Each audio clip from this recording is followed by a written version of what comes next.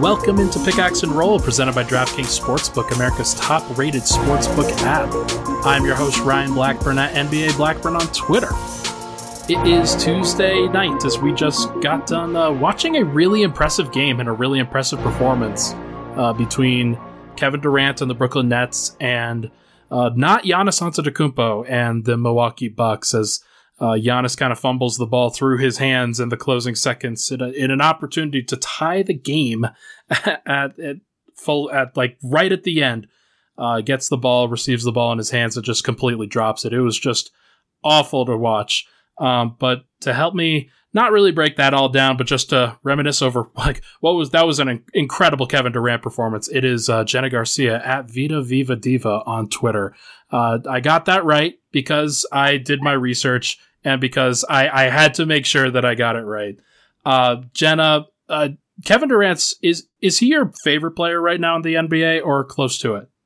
Right now, Ryan, he's my favorite player since Melo. There was Melo and there was Kevin Durant. Those are my two favorite players of all time. Melo was the first player that I really was enthralled with in the NBA. I started liking him. My great aunt is married to a Syracuse man. So, he got me into Melo that year. He wins in Syracuse and at Syracuse. And it was just, I was like, then he came to Denver and I was like, yes, that's my guy. I'm a Melo fan because that coincides with life for Jenna at middle school time. Right. So and I'm just getting into competitive basketball. I start watching. Oh, I love those Carmelo Anthony teams, which is why he's on my page so often and so relevantly. And I always stand for Melo, but when he left Denver, it was devastating for all of us, for sure. But it wasn't that bad for me because right down the street in OKC was Kevin Durant. And I went to visit a friend who sadly lives in Lawton, Oklahoma, the saddest place on earth that I've ever been. It's genuinely a tragic city to live in. There's basically big military base. There's nothing there. We went to OKC, and I won't say that we partied with Blake Griffin, but we might have partied with Blake Griffin that night.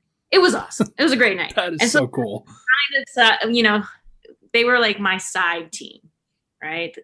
So I really loved Kevin Durant when he was in OKC. I've always loved him. That was my very first courtside game to see Kevin Durant here in Denver against Kenneth Faried in that Danilo Gallinari year or whatever.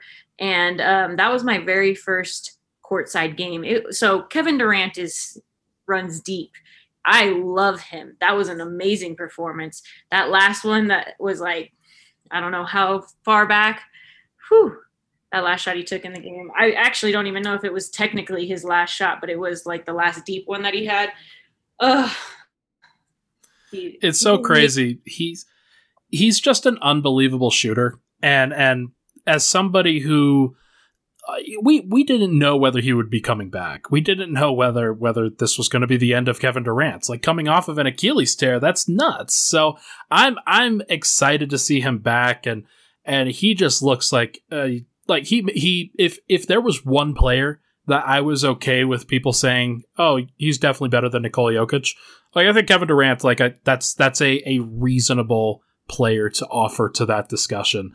Because he's just proven it time and time again. This performance was incredible.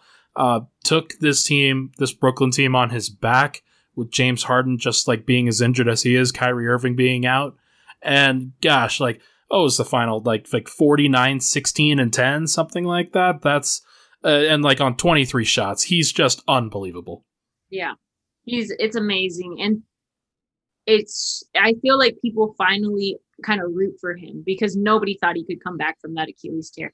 There has never been Kevin Durant hate, slander come out of my mouth, and you'd never hear it from me. But people typically hate on Kevin Durant. I don't know if you know that, Ryan. And I feel like for the first time, cheering, kind of excited for him. He's got a little bit of public favor lately.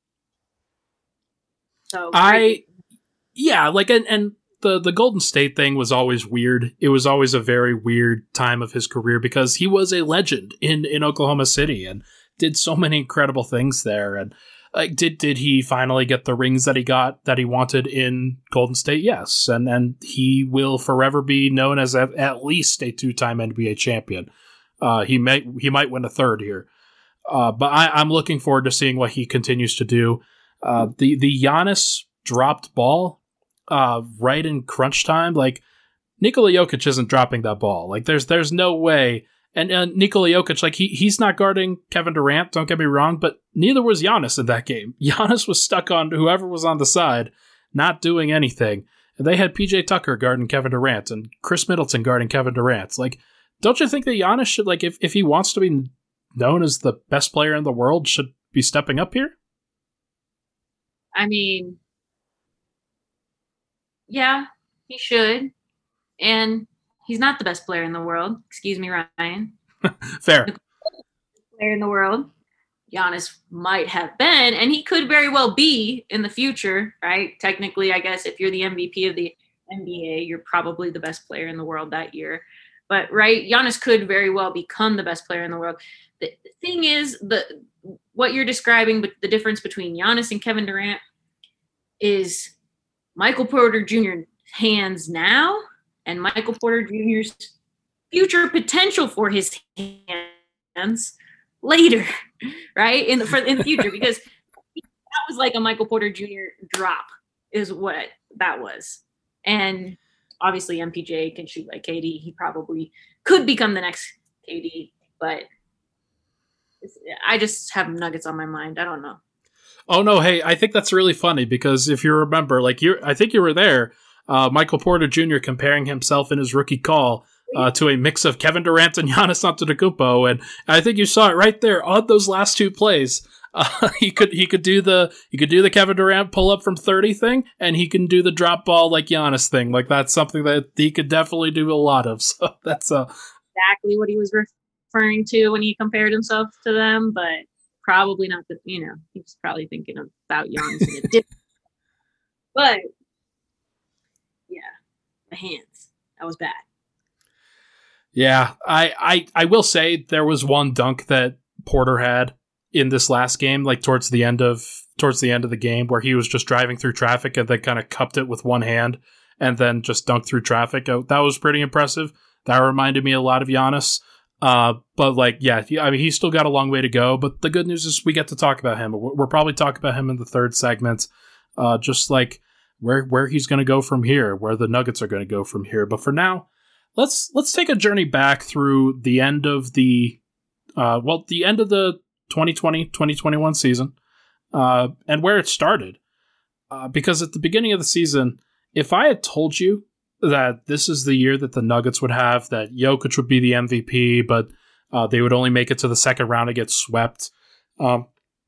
Look and think back to where you were back in December, back in January, back where the Nuggets were.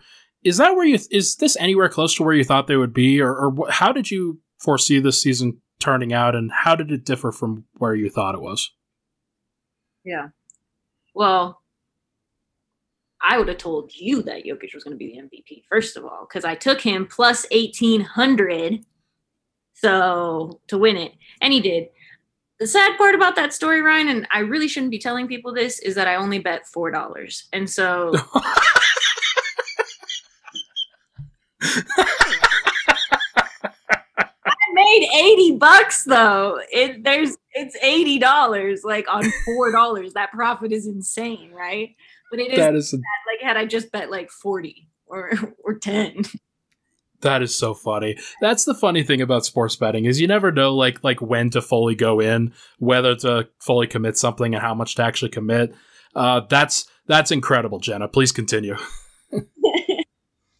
But back in December, I did actually believe he would be MVP. I don't know what it was. I think at the end of the bubble, he was just like, him and Jamal were playing just such consistently good basketball. And I knew Nikola was probably 2 steps ahead of where Jamal was at that point, and Jamal was pretty incredible.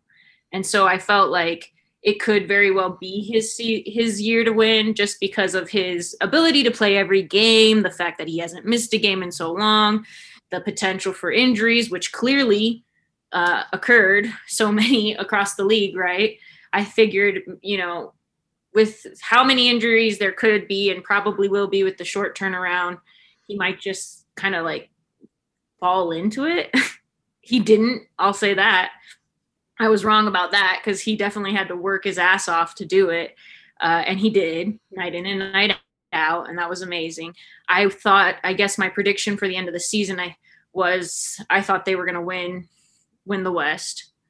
But I did not think they'd lose Jamal. Jamal is the guy who every time he gets an injury, he's always like, yeah, I'm fine though. You see him roll his ankle time and time again, and somehow he's still in that fourth quarter. So the fact that he went down like that, like I wasn't expecting that. Even like there was even a point where I was like, but he's probably going to play through it, like until they were like, no, it's definitely the ACL. Then I was like, okay, I don't think he's going to play through this one. And that's the first time I've ever seen any of us have ever seen Jamal not play through an injury, which is just crazy to think about, his just like fortitude, his desire to be on the court and everything. But that sucked. Ugh. What a gut. It really did. And like it hit you hard. It hit me hard. It was just a extremely painful injury for a number of reasons. Captain of which for me was just that I just really enjoy Jamal. Like I think he's a really great person.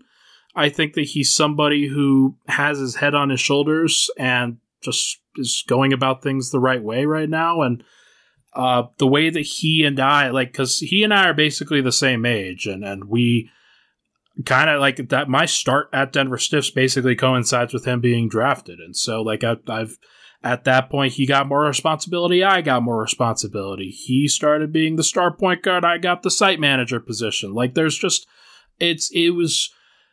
I don't really talk about that much, but like he and I we're kind of at similar stages, except he's just like $100 million athlete, and I'm like, yeah, but but no, he's it hit me pretty hard, and he's not being able to watch him. It's the first time in a long time that Nuggets fans haven't been able to watch Jamal Murray go. Yeah. And like you said, he's always back out there. He always plays. He always fights through it. And to watch him not be able to get back up from that was just a real pain, especially after you realize, yeah, man, like after the Aaron Gordon trade, this team was really going to do something special. Like they were going there. Yeah. What I was going to say is you and Jamal's stories are intertwined, like many a great writer and athlete. I'll remind you, MJ and that guy who I don't know his name, because who knows that guy's name? You know the guy. The one guy? Are you talking about something for The Last Dance? I don't know. Porter, who's always with MJ. This is sad. You should. I mean, that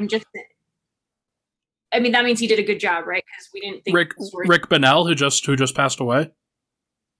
I don't remember his name, but there's lots of great writers whose stories are intertwined with great athletes. So that's kind of cool that you are one of them, and that it's Jamal Murray, because he's a great athlete to be intertwined with, right? Like what we saw from Jamal in the bubble was not just heart for the game of basketball, but it was heart for humanity, heart for people. He was definitely fighting for something greater, and this Nuggets team has such a resiliency that everyone can see. Now they're finally getting recognized, but being recognized for being resilient somehow feels like a diss to me somehow. I don't know if you feel that way. Like it's like, oh, well, they work really hard and they're really hard workers, and it's not about all the talent that they have. And Jamal finally brought like that talent buzz after the bubble and what he did there. Not that Nikola doesn't have it, but Nikola is very like fundamental. Methodical. Yeah, like it's not flashy at all. And sometimes it is, but I don't know that every basketball fan enjoys his game the same way that I feel like almost every basketball fan can enjoy Jamal Murray's electricity that he brings to, driving off the dribble, jumping into a giant dunk, deep threes in some guy's face. And Jamal's a really like a battler. Like he knows when a guy's going up. He can feel them heating up, and he likes to battle back and forth. It would have been so fun to watch him play against Devin Booker in this series, because that would have been a fun battle to watch. Yeah, Chris Paul, Devin Booker, both of those guys were just they were killer against the Nuggets this past series, and Denver just didn't really have anybody to match them on the perimeter. And like you're hoping for Monte Morris to step up, but that's probably just asking too much of him. And Austin Rivers, Facu Campazzo, like it just wasn't really meant to be. I think it kind of saw it with Will Barton a little bit in that last game. Like he definitely battled and really brought something, but it just not having him for the entire time, you could really feel not having Jamal Murray and how much that really hurt for this team. Just like he tied the entire room together. Yeah, for sure. He really is an integral piece. He's almost like Jokic's antithesis in character, or not character necessarily, but like personality. Definitely like personality on the court. Jamal fires Jokic up. If you remember back in that Portland series, in the first couple games, he was in Jokic's ear telling him to take it to Nurk. He really fires Jokic up, even when they're on the court together too, even more, right? So, I remember that post up that Jokic had in game 1, where Murray was out on the court, like just trying to get him going. And it was just, I think it was against Cantor, but Jokic had just gone into the post against Nurk, against Cantor, against everybody who was across from him. And it was a true Rucker Park moment where you're on the court, you're on the blacktop, and you've got people that are just hyping you up, and they know that you're going to take it to the person across from you, and it really just becomes a battle of wills. And Murray he lives for those moments, and like it's the one-on-one battles, like you said, it's the game within the game. He was really great with that, and so definitely missed that in this postseason. Definitely just missed his talent, of course, but like it's more than that with these guys, as you well know. Like it's always going to be more. It's always going to just like, this is why when you're media and you're talking about some of these things, how people don't necessarily, like, people can feel that as fans, especially if you're kind of in the building at times where big moments happen, but media is just there every single time. So like I can remember back to moments where, like the Chicago game, where he hit that corner 3, just falling out of after kind of falling out of bounds and doing all the things that he did in that game, and moments like that where it just kind of goes under the radar, I think, across an entire regular season. But you can pick those moments out and think, yeah, I know that he's about that because of what he showed here, and here. And Murray's just about that all the time. Yeah, it would have been awesome to have him. It was probably the second worst blow the Nuggets took. The first worst being that fan who got his ass kicked in the stands. We're going to talk about that. I want to take a break. When we come back, we're going to talk about life getting back to normal, and it's going to start with the arenas being full again. We'll be right back.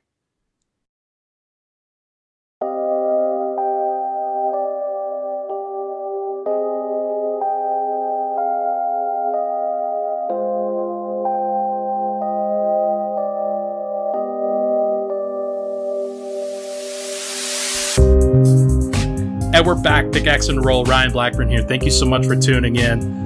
Joined today by Jena Garcia, social media director for Denver Stiffs. Obviously doing great work all across our platforms and doing great work herself. So make sure to go follow her at Vita Viva Diva. Jena, you mentioned it before we hit a break. The fan who just got abused by the Suns fan in Game 3 and was just ragdolled around. It was possibly the most embarrassing moments I've ever had to be a Nuggets fan in my entire life. Yeah, we disown you, bro. Don't come back. Like, what the heck is like? He was smiling, like excited to get into this fight, and then just bows down. A little too close, analogy there for what I saw in the Nuggets as well. Imagine Nuggets Lloyd Christmas just like bowing down completely to a Suns fan who just came into the first game that they had in the building. This was the first time full capacity crowds were allowed back. And that is what you allow at a game like that? You're going to get punked by somebody who just came in from Arizona? Are you kidding me? Oh, it was just so painful. Just awful. I didn't actually see it, but I heard it was close to us, like just where the media normally sits. It was, oh, really? There was a fight also in my section that game. If you remember, I sat with the photographers. Thank you, Yeah. PR. Sat me down. I actually had, I think, a better seat than I normally have. So actual thank you, Nuggets PR. But yeah, there was a fight in my section too, and I wasn't in total agreement with what went down, but I'm not in total agreement with what went down in lots of parts of the playoff series, including the fact that we're still using the same slogan for the playoffs since 2019, Ryan. Elevate. We're going to elevate every single year, okay? I don't know how much more you can elevate other than a mile high, but it's just kind of pathetic. The shirts were lame, dude. It's too bad. Like, felt like they're recycling old stuff because they hadn't had fans in buildings for a while, so they were able to kind of get away with it. But yeah, like this is one of those big worries that I had when I was talking about this in the article that I posted this afternoon, and I'll get into that more in the third segment, just like the ownership side of this, the payment for all these players side of this. But it's been weird getting people back into the building. It's like we were living our normal lives with no fans in the stands as media members for a while. And then now, like people are coming back in. And it was actually really weird for me to have a full capacity crowd there. What about you? Yeah, the first game where that guy got his ass kicked, that game. That's how it's going to be known now. That's going to be fun. It's just incredible. Yeah, remember that game 3 where that guy got his ass kicked and the Nuggets got their ass kicked? Yeah. Good Lord. 21, yeah.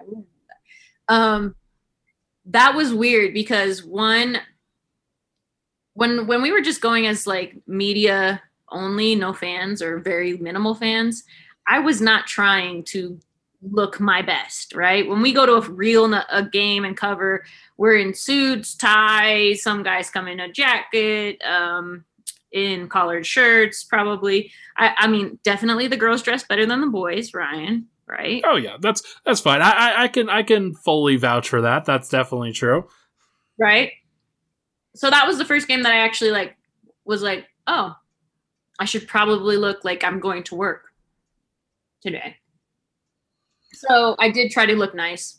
You look nice. You were dressed up a little bit more than usual too. Oh yeah. During the pandemic, yeah. So that was weird for me. And then because I sat down low, typically I don't feel like I have people staring at my back, but I did feel that way because I was lower. And then there was fights in my section and stuff, and so it was kind of weird. It was a strange experience. And then trying to dodge people to get there and change my whole routine. I know I'm very, very self-absorbed right now about this. No, I asked you the question. It's all good. No, it's a very weird time, I think, and we're kind of at that mix between, hey, things are almost back to normal. They're getting very close, but they're not quite, and so I'm looking forward to journalists, media getting back to normal too.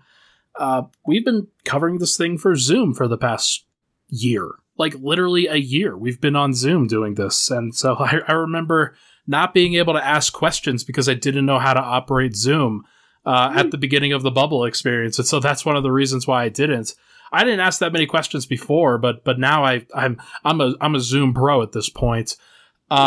It's just been a lot of weird pitfalls in just being able to cover this sport. I got to imagine that you're looking forward to being courtside next year, right? Oh yeah. Yeah. Being courtside, being able to actually have some conversations with people that matter, or even colleagues, right? Your peers, people that you work with that you want to bounce ideas off of and stuff. Not being able to to kind of meet in person and have some of those conversations, or even the fact that, like, I mean, in 2019, before the season gets shut down, I take a video of Torrey Craig telling the fans, like, hey, I'm going to wear these headbands these days, like, wear your headbands and match. I know it's stupid, but fans loved that. And I can't get that kind of content when I'm on Zoom. You know, they're not following these players around, giving us funny content. So, and I mean, basically the players just provide content to fans directly now. I don't know if you noticed that, Ryan, but. Oh, I did. It's, I'm looking forward to getting back to normal, just because, like, we've all been separated for a long time. And like you said, the getting together, talking to other media members, talking to players, coaches, etc. Like, one of my favorite memories of just being back in arenas is just like being able to sit around those tables, have a meal with other media members, and be able to shoot the shit. Like, just talk with people and, like, be able to talk about the games, but also talk about life. Like, make fun of Matt and Adam for their buddy cop comedy that they've got going on right now, and things of that nature. Yeah. Or even just, you know, talk about what we predictions for the game and see who gets it right, or inside jokes. You know, me and Brendan used to sing that Migos song that every team seemed to warm up to. You know, are you ready? Is you ready? Ready? Like we sing the whole song, like, with the announcer in the arena, and really annoy Harrison and Christian Clark, and it would just be, like, funny. But we don't get to, like, no fun. COVID is no fun, Ryan. COVID is no fun. Just get out of here, COVID. Everybody take your vax. Do you have a story from just kind of this past 10 months, year or so, over Zoom, like, that you want to share, that they like, if it sticks out in your mind, like, hey, man, this is something that the fans would definitely want to hear about, because this is something that actually did happen? Yeah. I mean, fans definitely have gotten to ride along with me and Riley this season in our podcast. And I think that that's been fun to be able to experience a podcast about a totally male dominated sport. Like, I mean, it's a male sport, right? Run by two women, has been kind of unique and interesting. And sometimes we have podcasts and I'm like, we were way off topic and I hated it. And then sometimes we do ones and I'm like, Riley, we're hilarious. We're the funniest people alive. And I love it. But, well, every time I think it's fun, because it's fun to meet another girl who loves sports as much as you do. Of course. One that actually was nice to me before Riley. So it was fun to do that. But one really cool Nugget story that I got to follow, or I got a chance to talk to Tim Connolly just about the work he's put into his international scouting team, and just how important it is for him to not only have a diverse staff in his as like his front office, but also a diverse group of guys on the court. And just when you think about the Nuggets, how diverse they are, you have Bol players playing outside of U.S., right, for teams, Jamal Murray and Nikola Jokic. So, and I mean, it's becoming less unique, I guess, because you can say, like, well, Luka and Porzingis, right, two international stars on the same team, even Embiid and Simmons, technically, right? So, like, sure. Yeah, both from other countries. So, yeah, there's lots of these combinations now. But then if you look at even the guys he surrounds players with, his stars with, I have a lot of them been from foreign countries. And now you got, with the addition of Facundo Campazzo, just seems almost compounded because he's such an international superstar. And Campazzo really came on the scene. Like, Campazzo was it was like Linsanity for Nuggets fans. Like, I don't know what we would call it, Campazanity or something like that. I think the term, that, I don't know if it was Singer who coined it or somebody else, but it was like Fakumania or something like that. Sure. That sounds way better than my two examples that I had on this flyer.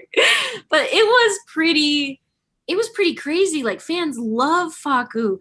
Fans in the stands, like, I don't know. I thought at first they were booing him but when they introduce him, they say Faku, and like I haven't heard another guy like on the Nuggets team have a chant, right? You go to the A's Stadium out in Oakland, Ryan, and they have a drum roll for each player who's coming up to bat. Like, these are great fans in Oakland. I've never seen that in Denver, really. You know, we are a city of transplants, and unfortunately we saw a little bit of that in that Sun series, but we haven't really seen that in a while, because the Nuggets have been pretty good. It's been a lot of Nuggets fans in the stands, and it's been loud, and all of a sudden they change it from the can to the sack, and now we're back to square one, Ryan. I think we recognize that. In Pepsi Center, this would have never, like, people, when we left Pepsi Center, we left a loyal fan base, and then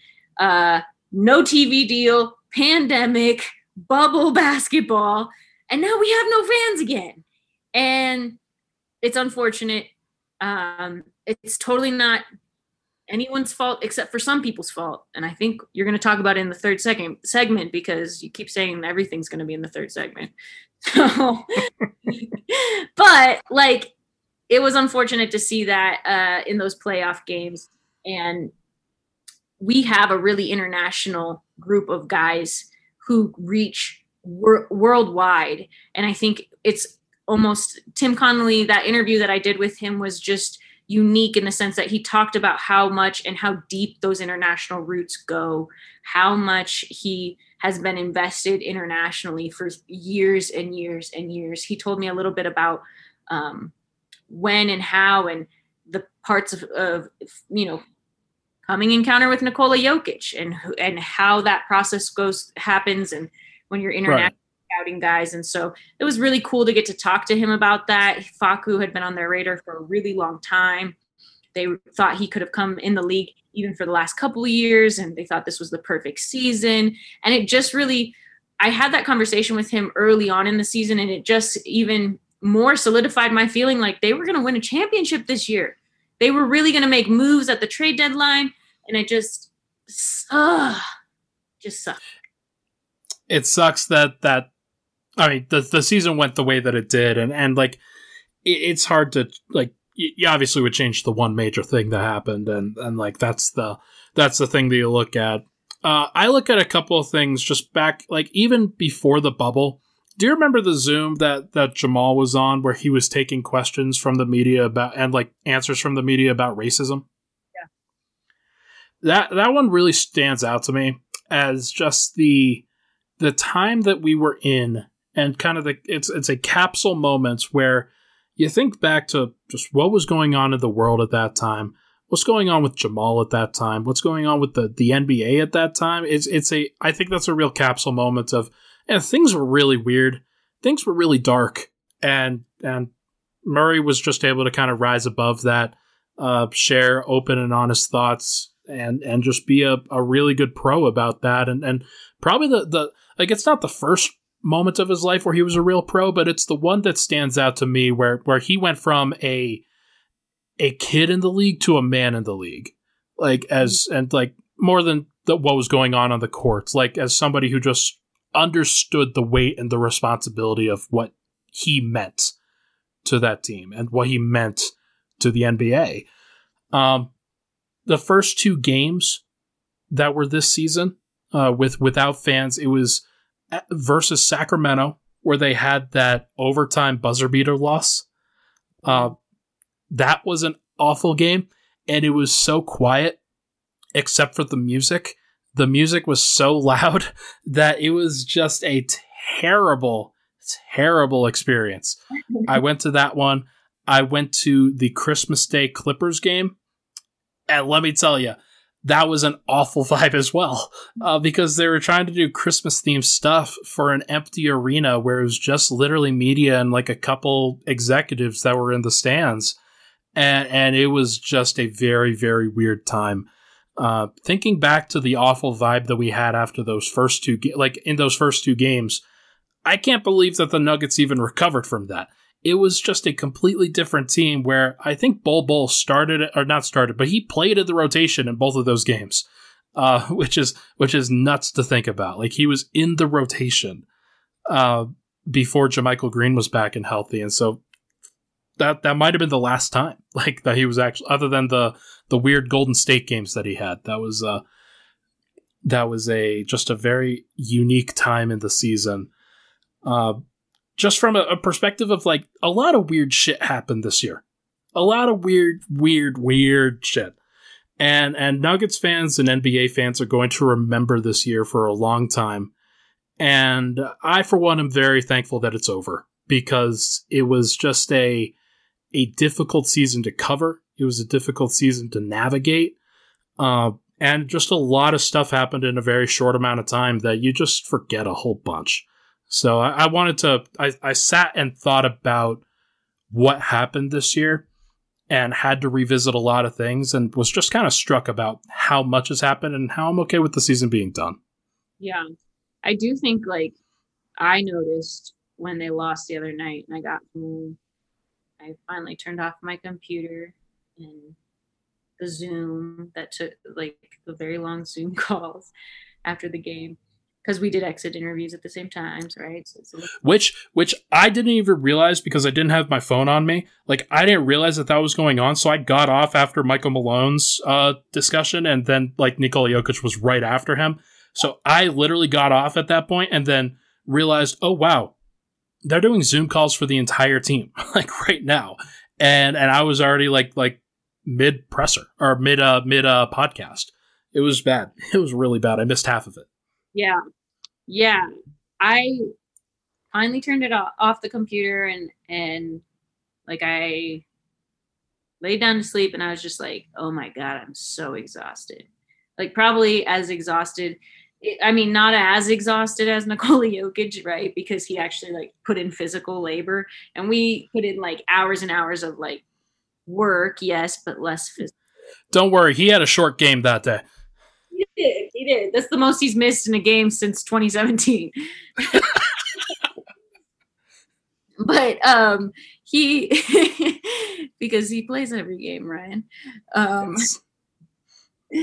But yeah, I felt like even when you're, like, recapping games right now, it was like, wait, that was this year? Because there's a lot of, like, bubble stuff that happened that I'm like, wait, that wasn't this year? And then there's also stuff that happened this year that I'm like, wait, that was this year? Like, time is really messed up in my head from this pandemic. I'm really going to need to go to work day after day before I feel like I can even remember what day it is, because working from home has been weird, and time did fly in a weird way in this season. I kind of remember the season like everything before the All-Star break, which was like me betting Nikola every single game for a double-double, and me betting that they would lose the third quarter and cashing out every night. So that was like pre-All-Star game, right? Then there was a few games after, like 10 or 9, I don't know, 8 games before the Aaron Gordon trade. And that was like, this is similar to BC, right? Before Christ, but instead before Gordon. Okay? Yeah. BG is what I call it.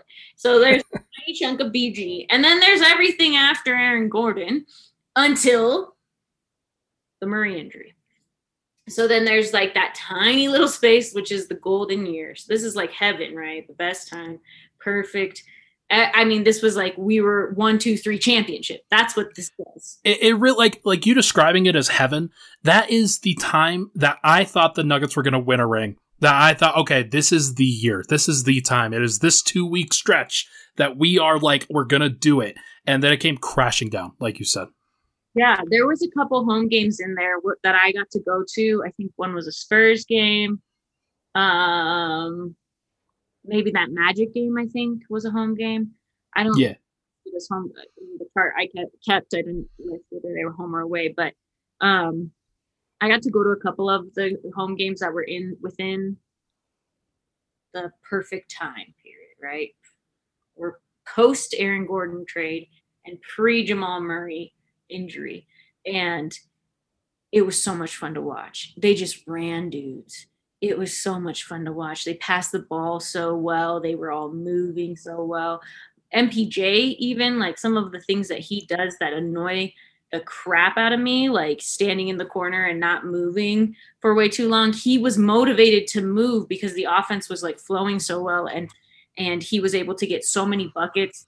Like he was getting a bunch of putbacks on rebounds and stuff, and it was fun basketball to watch. It was exciting. It was 1-2-3 championship, and then the Jamal Murray injury, and after that has just been like Nikola carrying. The way I remember everything after that has been Nikola carrying him to the end, and on his back with like Fakumania happening on his like shoulder. It's that's a good way to characterize it, to be frank. And like when you get to the playoffs and they beat Portland, it almost had the feeling to me of like, okay, how much longer can he really realistically do this? Because he averaged like 33, 11, and 5, and he was on the floor doing everything. They're running everything defensively at him. Like he's shooting the ball every time down the floor, unless somebody else is shooting off of his passes.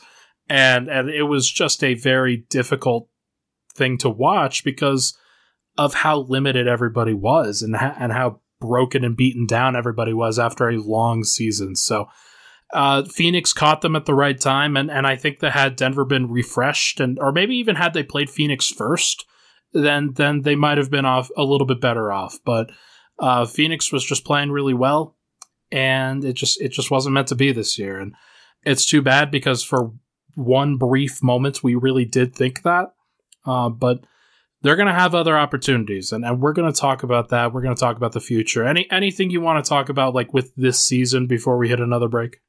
They gotta fix their third quarter issue. I mean, unless you keep giving me money because I keep betting the opposing team. But even, I mean, that Phoenix series, Ryan, they really struggled. They won 3 quarters of the entire 16 quarters they played. They only outplayed Phoenix 3 times. 2 times they tied them, but never. That's not good enough. Not good enough. And before that series, they had only ever lost like. There was like 3, I think, games in the season where they had lost 3 quarters of the 4 quarters, and then like 1 or 2 where they had actually lost all 4 quarters. Aside from those, it was like 2 quarters. That's what they were like losing consistently. And I just think, when you think about it that way and you break it down in it kind of into quarters, not kind of, totally, exactly into quarters. It's just simple math, Ryan. They can't outscore a team if they don't win each quarter. I firmly and wholeheartedly agree with you on that point. No, the third quarter is going to be weird. It was a weird problem all year, and great teams have had things like that happen to them before, where it's just a very unique and odd oddity that just continues to occur. But they are going to have to fix that. So tell you what, let's take a break. When we come back, we are going to talk about the future of this team, what it's going to look like, and whether they can still win a title. We'll be right back.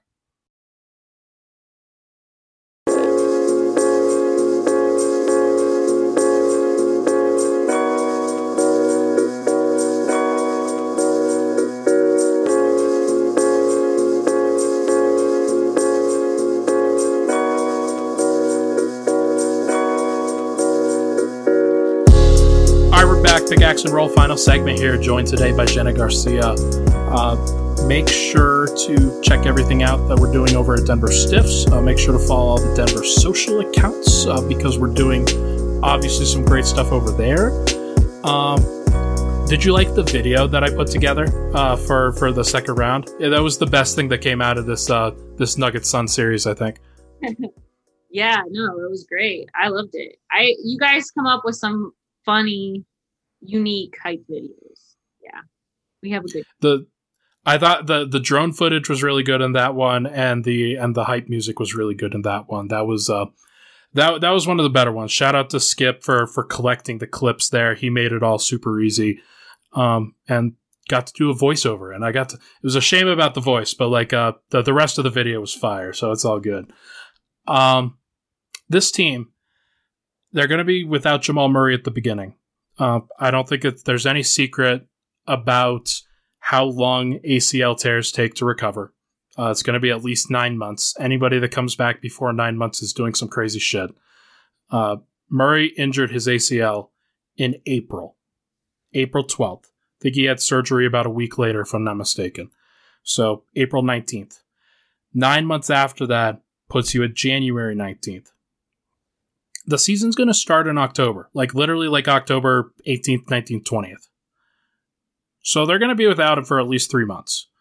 And as driven and as competitive and as fiery as Murray is, there's a strong possibility that if it's not 9 months, then it's 10 months, and then he's out for 4 months of the regular season. And you're thinking, okay, he might not be back until after the All-Star break. So, it's most likely going to be March in all likelihood. I think that this team is going to have some real growth over the course. They're going to have some real growth over the course of that time, but they're going to have to figure out some solutions without Murray out there for long periods of next year. Did you see enough of them over the course of these last couple of months to say, hey, they can be okay? What do you think there? No, I don't. I mean, I think I saw enough of them to think they can't be. If they are as is, I don't think. And then, okay, so I think that my hesitation on saying that is it's also the regular season, right? And right. A lot of people approach the regular season with the mindset that it does not matter because they have superstars. Nikola Jokic is a superstar. Jamal Murray is a superstar who would be back for the playoffs. So do they just have a team that, holds them above water until Jamal Murray gets back? If that's what they're looking for, then they probably keep Will Barton and run it back. I don't know.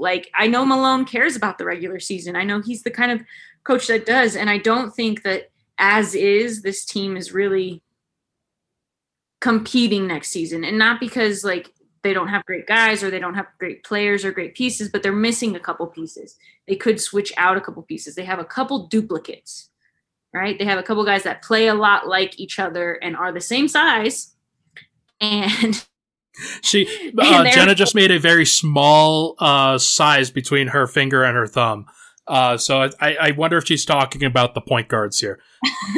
I mean, okay, Chris Paul is also, and he's doing phenomenal things, but none of the guards we have are Chris Paul. And we know a couple of them are really great. Monte Morris is obviously going to be a staple. He's not going anywhere. But you do have to, I do think they could probably upgrade there, probably get rid of a couple guys. Malone doesn't even go deep into his bench. He doesn't play deep into his bench anyway. So do we need Vlatko? Is he just here because he's keeping Jokic company? Or is he going to actually get out there and play some defense and be a productive part of this system? Because he's been here a couple of years, And there's Zeke's closer to getting minutes than he is. There's a lot. There's a lot to unpack there. First off, the Monte point is a good one. I think if I were ranking point guards in the NBA, then he's probably the 25th to 28th best point guard or something like that. So he's borderline starting caliber. He would start on a few teams, definitely good enough to start on a few teams. But if you're looking to win a championship, then he's not a starting point guard for you. But he's a guy that could help them get through the bulk of the year in the regular season, like you said. Will Barton, if he's the starting shooting guard, he's probably a top 20, maybe the 20th best shooting guard out there, maybe a little bit higher. So, if you're thinking about that as your starting backcourt, then yeah, I think it can get you through the year, given the strength of the front court and given how well they generally do, how good Jokic is and how good we think Michael Porter can be. But like you said, it might not be great until Murray ultimately comes back, and we're just going to have to figure that out. And whether, because I think what we've seen over the course of this last year or so is that Jokic is pretty tired, and you don't want to rely on him that heavily going into a playoff series. And that's what I was going to say too. Just, yeah, could it get us there? Could they potentially help Jokic? Maybe. I don't think it's going to be pretty. And I think Jokic is going to only be more tired. This isn't that long of a break. And if he plays for Serbia in the Olympics, it's even less of a break. And while that was good for him last year, like going into this season, it was kind of like the first time we saw him keep the level of play that he had at the end of one season and carry it over to the start of another season. Because prior to this last season, he was kind of a slow starter.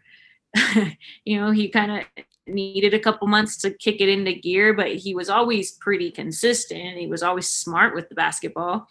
Sure. But I think that this summer he needs the rest. He needs the break. It's been too long. It's been too many games. And by the way, they're thinking about whether he's going to be playing for Team Serbia in the Olympics this year. And there's a distinct possibility that he's going to be the best guy on that team, and they're going to try to rely on him a lot. So I'm very curious to see how that goes. He may or may not be there.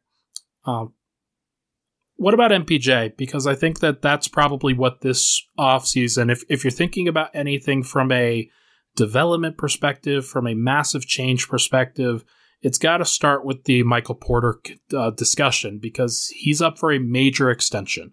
One of the biggest extensions in the league is the extension between from a player who just finished up his third year of his contract, and you could either decide to make him a max rookie, given that max rookie extension, or you kind of wait it out most of the time. And I think the Nuggets have a relatively simple choice with him, or like it's not simple, but it's a straightforward choice. Is he worth the max, and will they pay it? So I think you have different thoughts on it than I do. I want to hear from you. So I'm guessing here, but you think it's a pretty simple choice to give it to him? I think that if you believe that the Murray, Jokic, Porter core is good enough to win a title, then I think you pay Porter the max. Yeah. And I do. So. Yeah.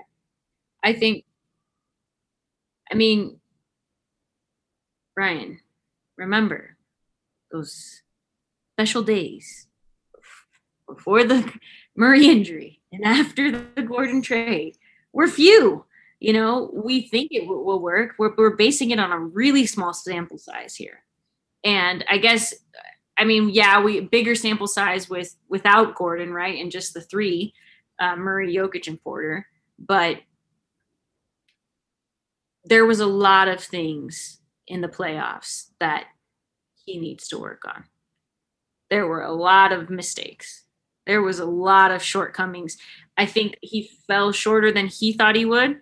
I think he fell shorter than most people thought he would in regards to what his output would be, right? Because he had been performing at a level far above what he gave us in the playoffs. I think the fatigue is going to affect him in a big way because of his back. I don't think you take him tweaking his back lightly. Like, I know he said in his final interview, oh, it's no big deal, I'm going to be cool. But it's a back injury. It's not like a smaller, there's a couple injuries that you hold in that kind of regard, Achilles, ACL, back. And especially for somebody who has two major back surgeries, like a back injury is a big deal, and nobody can tell you otherwise. His footwork is a big deal. He really has to work on his footwork, and he had the drop foot thing going on as of recently as last season. And so there are still some things that are missing in his game before I think I guess I would want to see his commitment to working towards those things, because we've known that defense is an issue. We've known that his footwork is an issue. He's had plenty of time. Yeah, he's still young, and everybody wants to throw that in my face, but he sat there on the bench for an entire season and watched them play like he could have. I just feel like where his basketball IQ is at sometimes is not there either, especially in some of these playoff moments that we saw. Right? In garbage time, he does great. When he gets to create and do in his own shots and everything, he's phenomenal. He's got a beautiful J, right?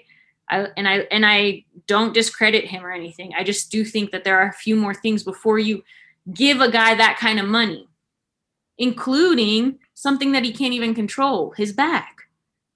Yeah. No, I hear you. And there are a lot of people that share that sentiment as well. So you're definitely like, I think you're probably in the minority there. However, I think it's at least possible that, look, like this is a player who he's needed a lot to kind of go like to get back onto the right track.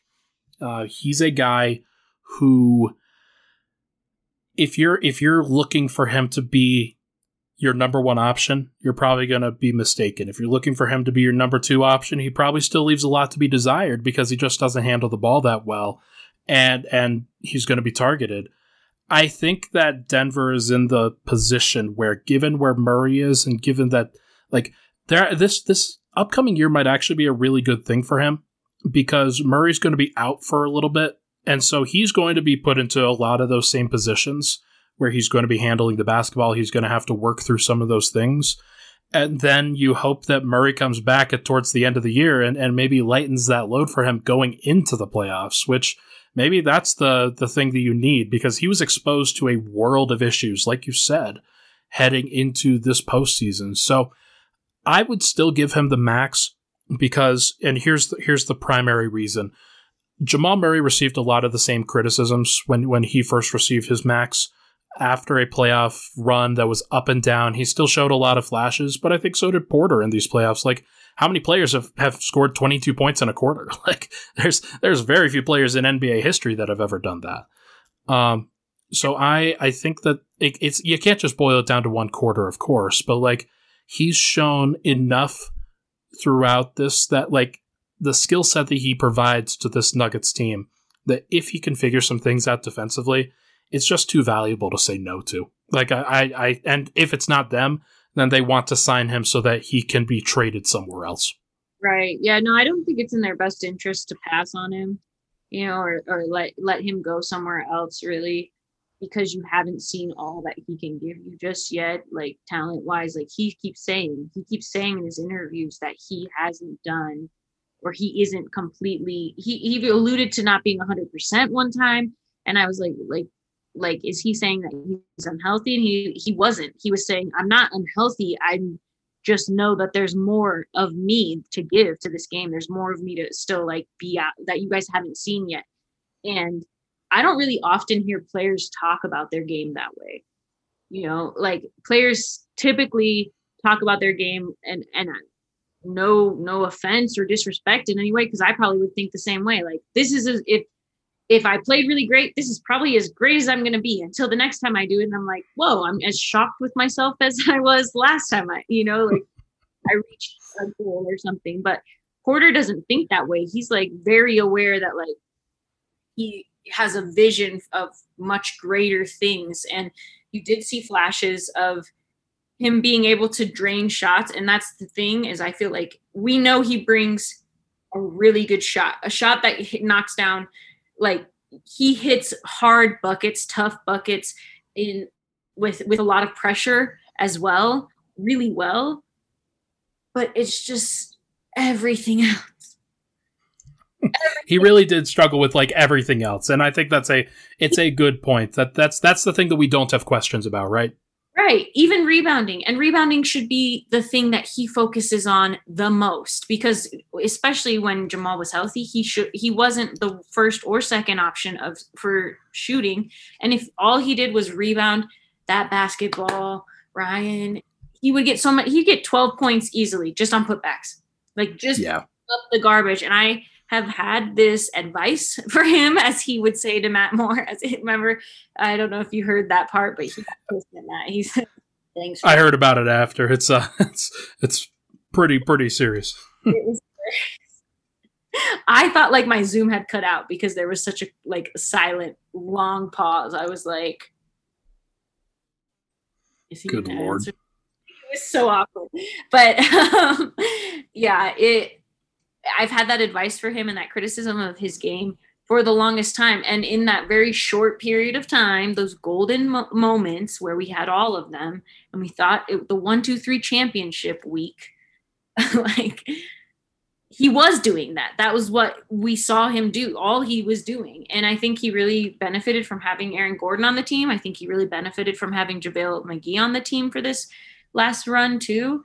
And I do think that when he says there's more to give, I really believe him. I do believe that.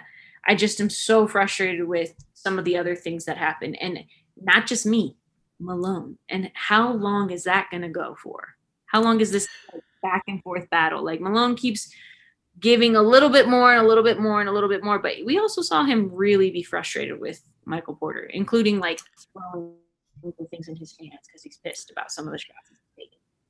Yeah, that's going to be the interesting dynamic to really monitor as this season goes on and kind of as this offseason goes on. Like, I assume you bring back Porter. I think everybody assumes that you probably like sign him to a max and everybody's happy and you get a big press conference and you're like, oh yes, we're so excited to have this guy back. And maybe that's true. And maybe they continue to have that and everything kind of goes according to plan. But it would be a really big curveball if that's not what happened. But there is a distinct possibility that is true. Real quick, Will Barton has a player option this year. He's been with the Nuggets for over 6 years. He's just been a very integral piece to what they've done. Had been hit with injury issues for each of the last 3 seasons. Do you think do you have any idea of what he might try to do with that? Like, is he a guy that's going to go see what his options are, or is he just wanting to be back for Denver? I definitely think he checks out the market. I think he talks with teams. He's interested in starting, right? And Michael Malone started Facundo Campazzo over him this year. Like, I know that, like, Will wants to start. And more than any guy, we've had this conversation and this question. Like I was saying to Harrison the other day, I cannot believe somebody asked him if he wants to start after he came back for one game. He was back for game 3 on a minutes restriction. And the question was post game, so have you talked to Malone about starting? Like, that's the only conversation we have with him. It's important to him. So I know he wants to start somewhere. Reported earlier this week, Ryan, on the Chicken Nuggets podcast hosted by 2 women. Don't know if you've heard of it, but we signed off on it. Riley actually reported on the pod that Will Barton is high on the New York Knicks list of interest. They're very interested in him. They've been hunting him, in talks with him in some sort of capacity, interested, and have made that known, I guess. And so I think we'll look into that. I think he cares about, I mean, more than anything, protect the family. That's his slogan. That's what what he abides by in life, the most important thing to him. And he does have kids, and he has other people that he, from back in Baltimore, that he takes care of and he provides for. And I think that's his biggest priority. And I often think fans forget about that, right? Because right. Mad at a guy for leaving a city you like, but he's getting offered more money somewhere else, and it is his job. And there are people who rely on that money for Will, and I think it's a lot more real for Will than it is for some other players in the league. But I think he'll explore his options. I think he'll be interested in going somewhere else, and I think he was a little offended when fans booed him. He's gotten a lot of hate on the timeline over the last 3 years, and I know he's been riddled with injury and stuff, but there are a lot of times when he comes in a game and he wants a lot of touches, and I don't know that he can get the touches he wants on this roster. So and I think it might be mutual for Denver, right? They love Will, they want what's best for Will, and maybe that's not Denver anymore. The 5-minute answer that he gave to Matt after the postgame, just kind of talking about his journey over the last few years, it was really touching. It was pretty heartbreaking just to hear him walk back through that story and how difficult it was at various points. So I fully, like, I mean, he doesn't need my permission to do this, but like, I fully support him trying to get the bag and doing what's best for him and what makes him happiest. Because I think that New York, he would be pretty happy. He would be really happy with that environment, being able to get up some shots. Like, Julius Randle isn't going to create everything in New York anymore. Like, they're going to need other folks. And Barton's a guy that, like, he would fit well there as a guy who can both shoot but also kind of create. So that's a really interesting fit. It's a really interesting idea. And the Nuggets, like you said, it might actually be mutual, because given what they need to do from Porter, like they're going to need him to develop some ball handling. But the more that Michael Malone has other guys that are going to kind of like be better than Porter in those situations, the less he's going to think about actually developing Porter in those situations rather than winning basketball games.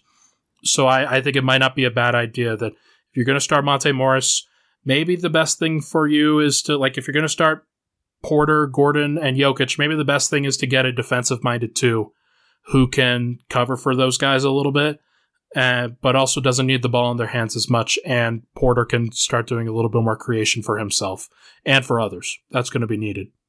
Yeah, exactly. And I know that's always the, like, kind of, you always think of it that way, that Malone is thinking of other guys he can put in there. He relies on other guys. He likes guys who don't make the mistakes on defense that Porter makes. And and I never really thought of it that way, the way that you have. I just think that Porter is a challenge for Michael Malone. He is not the type of player he's used to coaching, but it's also a challenge in a good way, because it's going to make him better. And Malone also has an off season ahead of him. He got out coached in this Sun series, and there have been series where I think, like the Portland series, I truly believe that the reason they won this series this year was because they know that team so well. There's enough history there and enough like digs back and forth between the two teams, and it makes enough animosity that they had the fight in them to do it, to get through it. And I don't think there was much of a coaching battle in that round, but I thought Malone could have. I mean, I have criticized him in the past too for not making moves soon enough, for sticking with his bread and butter too long and relying on it too long. And you see how the toll it took on Nikola Jokic. He was exhausted because we're playing him into deep into the regular season, lots of minutes, because Malone likes to stick to his bread and butter. We don't care if it's the fourth quarter and we're murdering them. We're going to stick to our bread and butter. I will say that's a good point that I want to bring up here. The Nuggets need to find a better solution for when Jokic is off the floor. Whatever the case may be, like, they need to have a guy who they can go to, and it's one guy. It's not just like a conglomerate of people. Like Paul Millsap kind of does it sometimes. JaVale McGee kind of does it sometimes. Like, they need a player who can do that, in my opinion. And maybe that's just staggering Porter with it. Maybe that's like coming up with a better system. Like, you go smaller and you play Zeke Naji and JaMychal Green together, and you play Michael Porter with them, and you go like small, but also like you still space the floor out really well, and you shoot like hell. And that's your goal with something like that. But like, they've got to make it easier on Nikola Jokic, like you said. They've got to give him an opportunity to rest, and it'll give Malone more of an opportunity to kind of like take his foot off the gas, because he's had his foot on the gas all year, ever since the bubble. Like, he was told to kind of step back in the bubble and like to get off those guys and to kind of let go a little bit, and he did, and they responded really well, but also because they had Jamal Murray. So we're going to have a lot of things to navigate. Like, I'm interested to seeing how they kind of navigate this offseason. It's going to be a little weird. We might see some changes. We might see no changes. We might just see them bring back the same team and say, hey, we feel like we're good enough. We just missed Jamal. Maybe that's something that they do. I can't imagine that, though, to be honest with you. I think when you're thinking about, you have Aaron Gordon just through next season, I feel like you have to make a real effort to make a run at a championship. Expecting Jamal to come back healthy, probably, I guess after the All-Star break at least, or sometime around there. I don't know when the regular All-Star break is now because all my months are confused. I think that's the right timeline, but yeah, like I just don't think that that's good enough for this next season because of the Aaron Gordon situation. I will say though, all the players need to take a flopping class because clearly that's an important part of the NBA now, Ryan. Everybody needs to learn to flop better. They need to exaggerate their fouls more because if they don't, they won't get calls in the postseason. Chris Paul, Jay Crowder, Devin Booker, those three, they might be some of the best floppers I've ever seen in my entire life. It is incredible to watch. Campaign. True. Yeah, hey, you learn from the best, right? Yeah, he looked like he was on the ground, like he had gotten hit where it counted, and like I was like, oh, the ball must have hit him, in the balls. Like that's exactly what I thought because he was down for so long. No, it was just a little arm to the nose. Okay, flagrant 2. We don't have to get into that. It just brushed up. It's the worst. But okay, hey, you've been a gem. Thank you so much for hopping on with me. Like this has been a great conversation, and I'm really glad to have it with you. Let everybody know what you're doing and like what's Jena getting up to over the off season now. Yeah, I mean, I'm still gonna be following the rest of this NBA season, obviously, and I'll still be posting Chicken Nuggets podcast and episodes with the Chicken Nuggets Grilled, so you can expect more episodes there. You can find that on Spotify or Apple Podcasts or on denverstiffs.com. And of course, actually kind of getting into tennis a lot more, Ryan. I think I'm gonna be doing some more tennis coverage and just getting excited for, I mean, I said this on Chicken Nuggets, the thing that's most exciting to me with wrapping up this season is the fact that we're one step closer to having Jamal back. And I never realized how important he was to my enjoyment of the game of the Nuggets basketball, and it's a big part. So I'm excited to be one step closer to a championship. I'm excited to be one step closer to, I think really Nuggets fans should be hopeful and there's a lot to be hopeful about with this team. I think going into next season, there's still a lot of things that guys are going to work on and stuff, but you have a whole roster full of players who are dedicated to this team, who want to be here, who are dedicated to winning a championship. And I think Murray going down sucked and injuries happen all the time. So I guess I definitely thought and anticipated injuries happening to like everybody but the Nuggets, I guess. And then it really happened to the Nuggets. And I was like, damn, I should have seen that coming because I saw it coming for everybody else. But why didn't I think that could happen to us? So I'm just excited for there to be like time for guys to rest and get back and get healthy. Time for us to get rest and get back healthy as well. Like this is going to be great for everybody in basketball. So I am stoked. I am hopeful. She is Jena Garcia at Vita Viva Diva. Make sure to follow her. Check out all of her stuff. Of course, I'm Ryan Blackburn at NBA Blackburn. You know me from the Pickaxe or Roll podcast, because that's where you're listening now. So thank you so much, everybody, for tuning in. We'll have some new content over at denverstiffs.com. Make sure to read my most recent article. It's kind of an ode to the 2021 Denver Nuggets and where they go from here, much like this podcast. So make sure to check that out.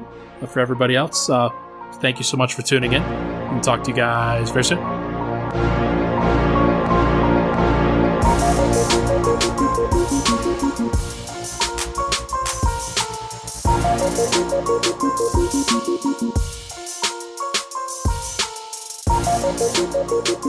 Thank you.